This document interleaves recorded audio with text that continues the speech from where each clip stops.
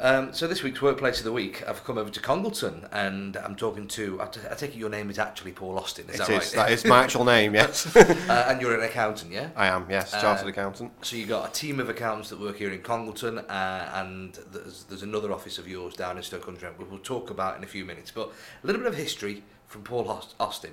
Where are you from? Where did it all start for you?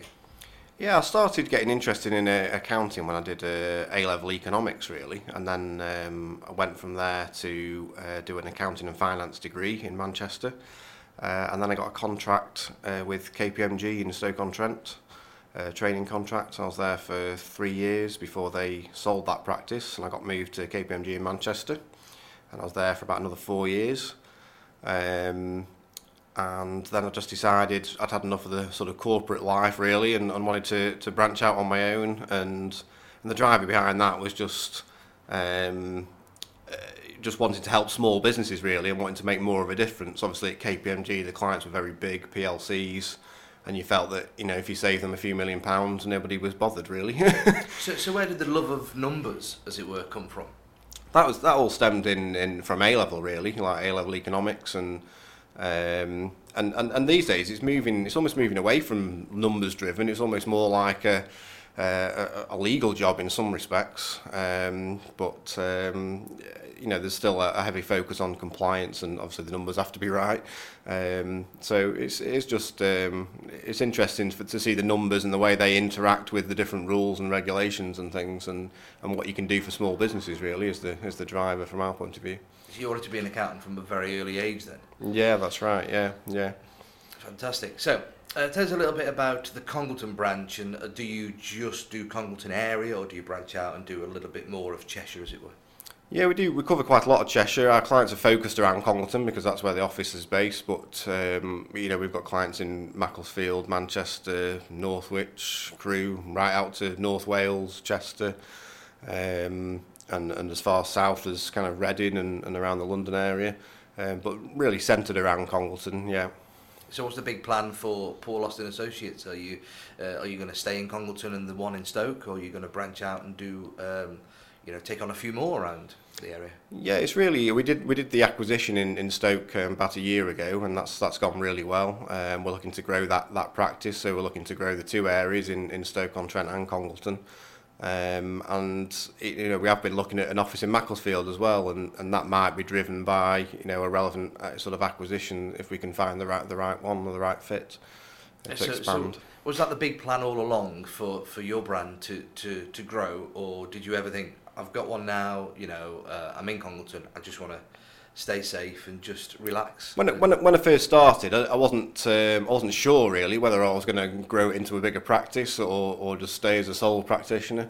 But I always set up the systems, you know, that we were using in the practice to be able to grow it just in case, sort of thing. And in a way, it's a good job I did because it's gone in that direction. So it's worked out well. Yeah.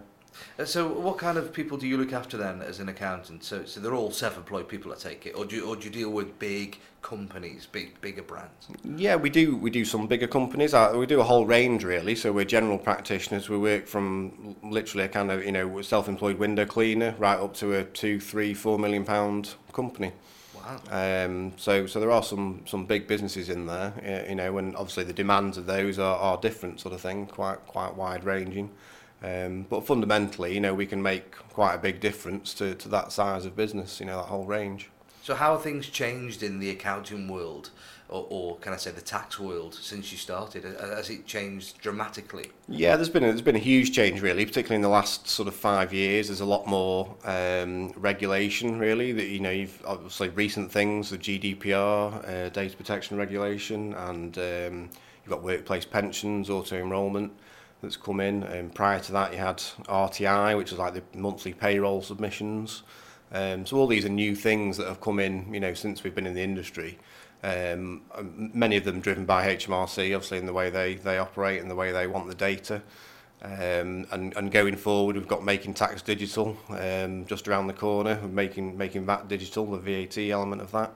And that's really driving the technology, you know, forwards really. The technology was already in the industry, I would say, but it's moving it forwards at a faster pace. That was going to be my next question about the future of tax and accounting. Apparently, you've got to download an app, and you've got to. It's all going to be. There's no more of those. You know those red books that you used to have. That's You used right. to write Yeah, everything yeah. in and out. Well, believe it or not, some people still use the red books, but there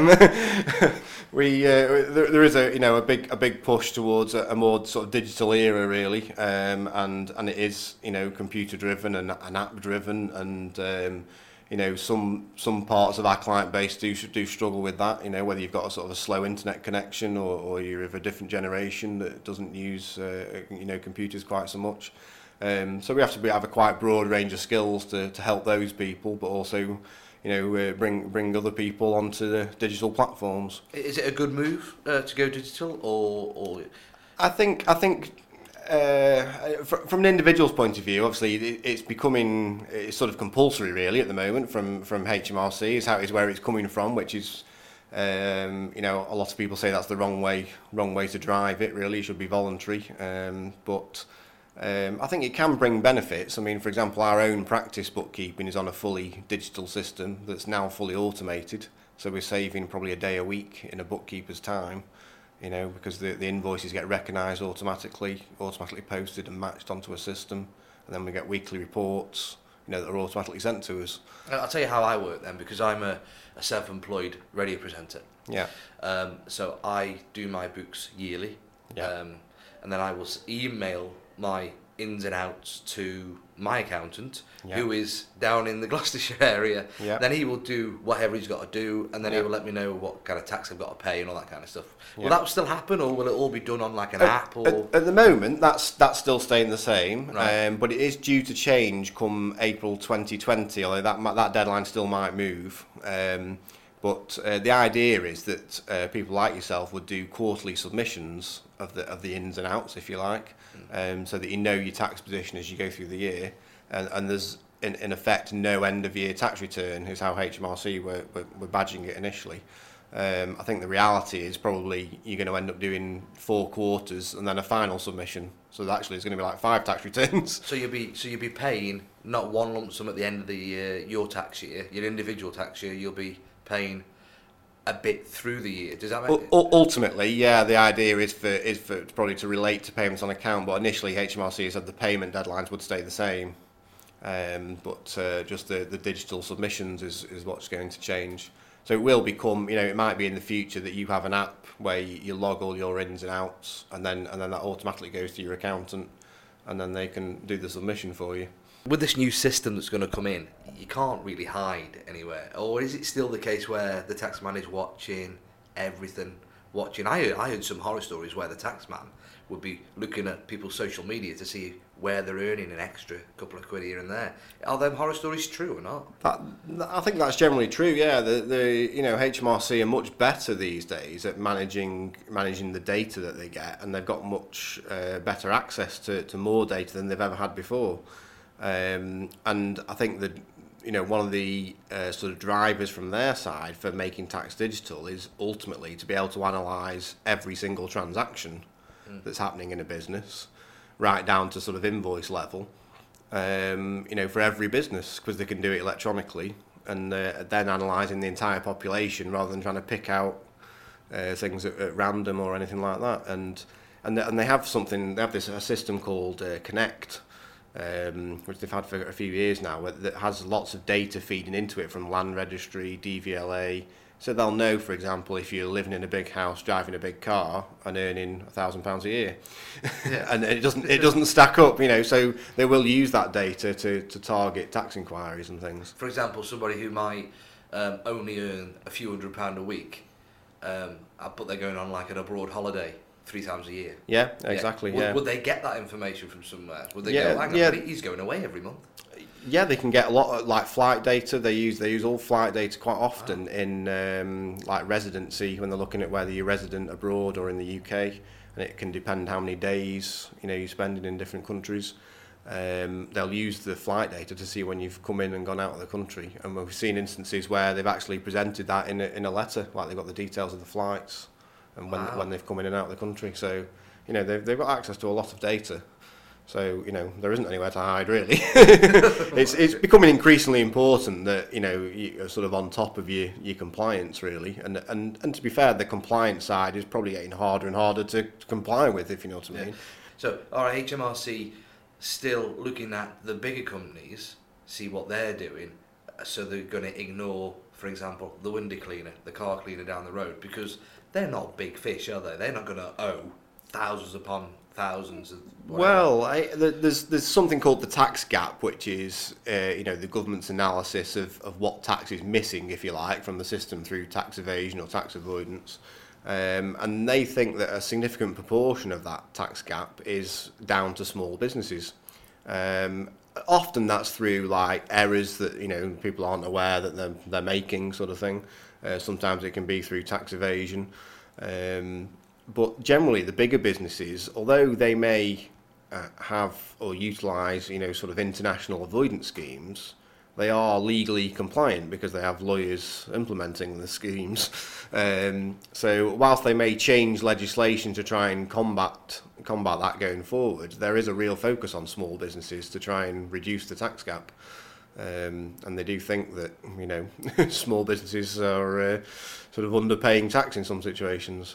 So Paul, if people want to know more about going digital or know more about if they're trying to set out on their own, and they need an accountant for whatever reason, how can they contact you? I mean, the best way is take a look at our website. It's paulausten.co.uk. You can get an online estimate there, and our contact details are on there. We can arrange an obligation meeting to chat through what your requirements are, if we can help you, or we can point you in the right direction if we can't help you. This is a personal story from me. I have this email that keeps coming towards me saying that the taxman or HMRC owe me money.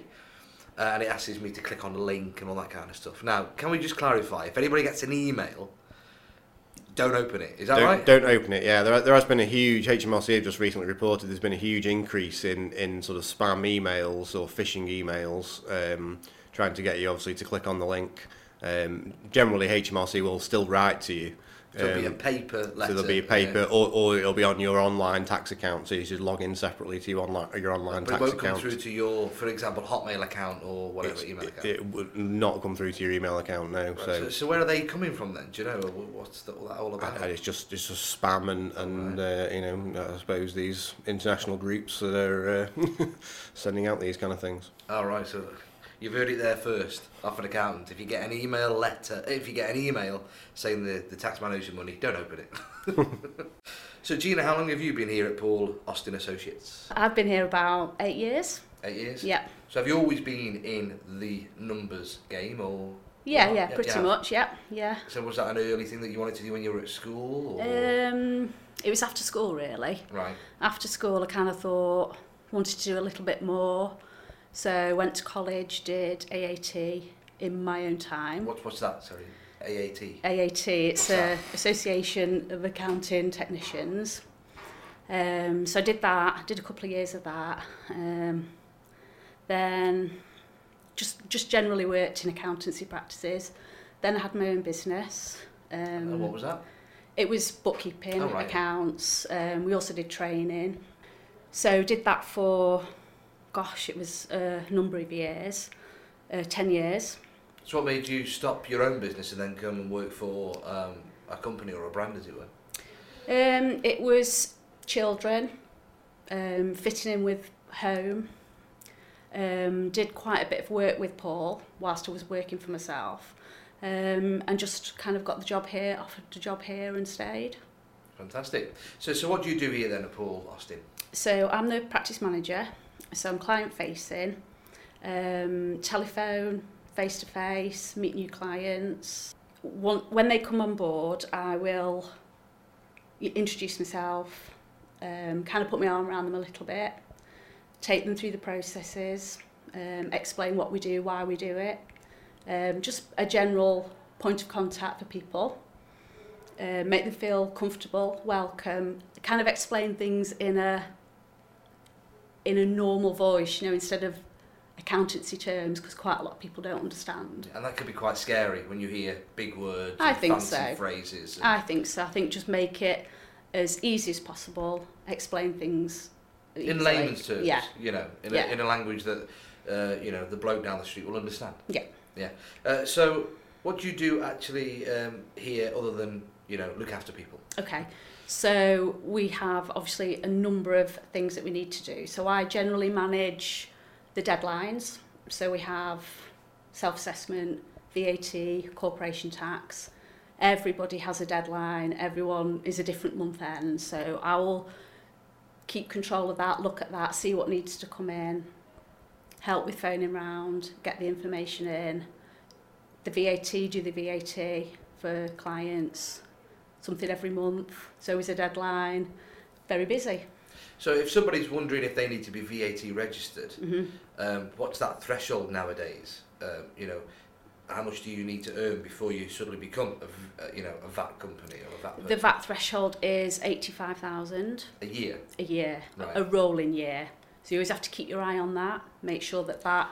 So can people 1 year be VAT registered and then have, say, a bad year and Yeah. they're not VAT registered because they've not earned enough? Yeah, So you can possible. drop in and out? Oh, right, possible, okay. yeah. But it has to be a rolling year, so you have to keep an eye on the turnover. Deregister once that turnover has dropped for the whole of the year, of that rolling year, then you can deregister. Right. And does it cost money to become VAT registered? Does it, you know, do you have to like pay like a, I'm using terms that you probably, like a subscription or a membership fee, so to speak? No, in terms of fees, it would be just our fees Right, for okay. registering and so on. So you don't have to pay a bit extra because you're VAT No, registered? no. Right. The other part of my role is to really get to know the clients, get to know their business, what they do in their everyday work, so that when they're ringing up and speaking to us, we kind of know what they're going to ask or what they're going to focus on. When people ring up and we know them, they feel comfortable with that. We know their business. We're looking after them. How do you react or respond to somebody who when they send you their numbers, their earnings and outgoings, and you look at it and you go, that's not right. They're trying to avoid tax here. How do you approach that? Because they're a client of yours. Yeah, yeah. So supposedly you have to treat it with, you know, soft gloves, I suppose. Or... We do. Obviously, if we notice anything, we have to speak to them about that. And we're quite direct. We will just ask the question. If we think or know that anything is untoward, then we have to report them. Oh right, okay. Yeah. So it's very strict then. Very strict. So you don't. Very So strict. you don't put an arm around them and go, well, you're not allowed to do that because this is what's going to happen. No. I mean, if for instance they didn't know that they were doing something wrong, so long as we can put that right, we will do. Mm-hmm. But then if they continue to... if they continue to do it, then yes, we do. We have to report them. What's your name? My name's Sarah. I like the Pepsi Max that you're guzzling there. I don't drink tea or coffee or milk. Oh, don't you? No. You're always on like pop and Yeah. water. Well, diet Pepsi Max, yeah. Not good, is it? It's winter, you need a hot drink inside. No. Never met anyone that doesn't like a hot drink. Yeah, me. So, I'm very unique. yeah. Have you always been like that? Yes. Oh. Yeah. Did you have a bad time with a hot drink at school? Is No, that what it was? Mum and Dad have always Oh. brought me and my brother up with, you know, trying us on tea and milk, and it's just, my brother's the same, but he drinks water. Oh, right. Yeah. Wow. Right, we should be talking about what you do here. Yeah. So what do you do here? I do the office admin and I do payrolls, and I take everything from the post that comes through the door. I do all the meeting and greeting, and all the phone calls come directly to me, and then I transfer to whoever I think is required. Right, so you're the first port of contact. So if I was ringing Paul or Gina for whatever reason, it would Yes. be you I speak to first. Yeah. Right. So obviously you're going to deal with irate, you know, short-tempered people who need to speak to somebody there and then. Yeah, that Right. does happen. Not very often, but Right. it can happen. We get a lot of calls from utility people, and they're more irate, to be honest, than Oh, are they? clients. Yeah, Right. yeah. But if we get a client on that's got a bit of an issue and a little bit irate, just try and calm them down, speak to them, say what's the issue, and then I transfer it to who I think's relevant to help them, really. Do you ever get calls that are worrying calls, like they're terrified? Yes, Like they've yes. received, for example, I've received recently an email Yes. from HMRC saying they owe me money. Not opened it because you've heard of all the horror stories. Yeah. But, you know, you'll be dealing with the worried people as well, I take it. Yeah, I just speak to them and just say, it is a hoax. Please don't open it. Obviously, Paul's done your tax information, so you know yourself that you're not due a refund, or you know what your tax bill is. So just delete it, and please, you know, try not to worry because there's nothing. You don't owe anything. Or a lot of people panic if they get a letter in the morning and it's from HMRC. They panic and they phone us up. But I think because I'm so used to dealing with all the posts and everything, for me, I will break it down and say, right, what tax is it regarding? And then I know what you know, how best to advise them really and pass them on to Paul or Gina. So how long have you been here for then? Roughly 6 years. 6 years. So where were you before here then? I was a company in Macclesfield called Ramparts Interior Contracts. Oh, right, yeah. And the CIS industry basically collapsed. So unfortunately they had to make us all redundant, and at the time I was 5 months pregnant with my son. Right. So it did work out quite well for me. So I took the 9 months off, and then I came back to work part-time, so I did a couple of days for Paul, a couple of days for a company in Stoke, and then eventually the company in Stoke, it became too much with the hours. I had to start at 7 and I got a newborn child, so I kind of put my notice in, and then a week later I started with Paul for 4 days a week. Wow, fantastic. So how's life in Congleton for you then? Well, I actually live in Biddulph, to be honest. You live in Biddulph? So yes. You're a Staffordshire girl then? Well, I'm from Congleton, but Yeah. my husband is from Brownlees. Yeah. So when I met him, we lived in Harrisey Head, and then we moved to Biddulph, but near the Congleton side. So we're in between both families, you see. Yeah. So yeah, it's good. Fantastic. It's good.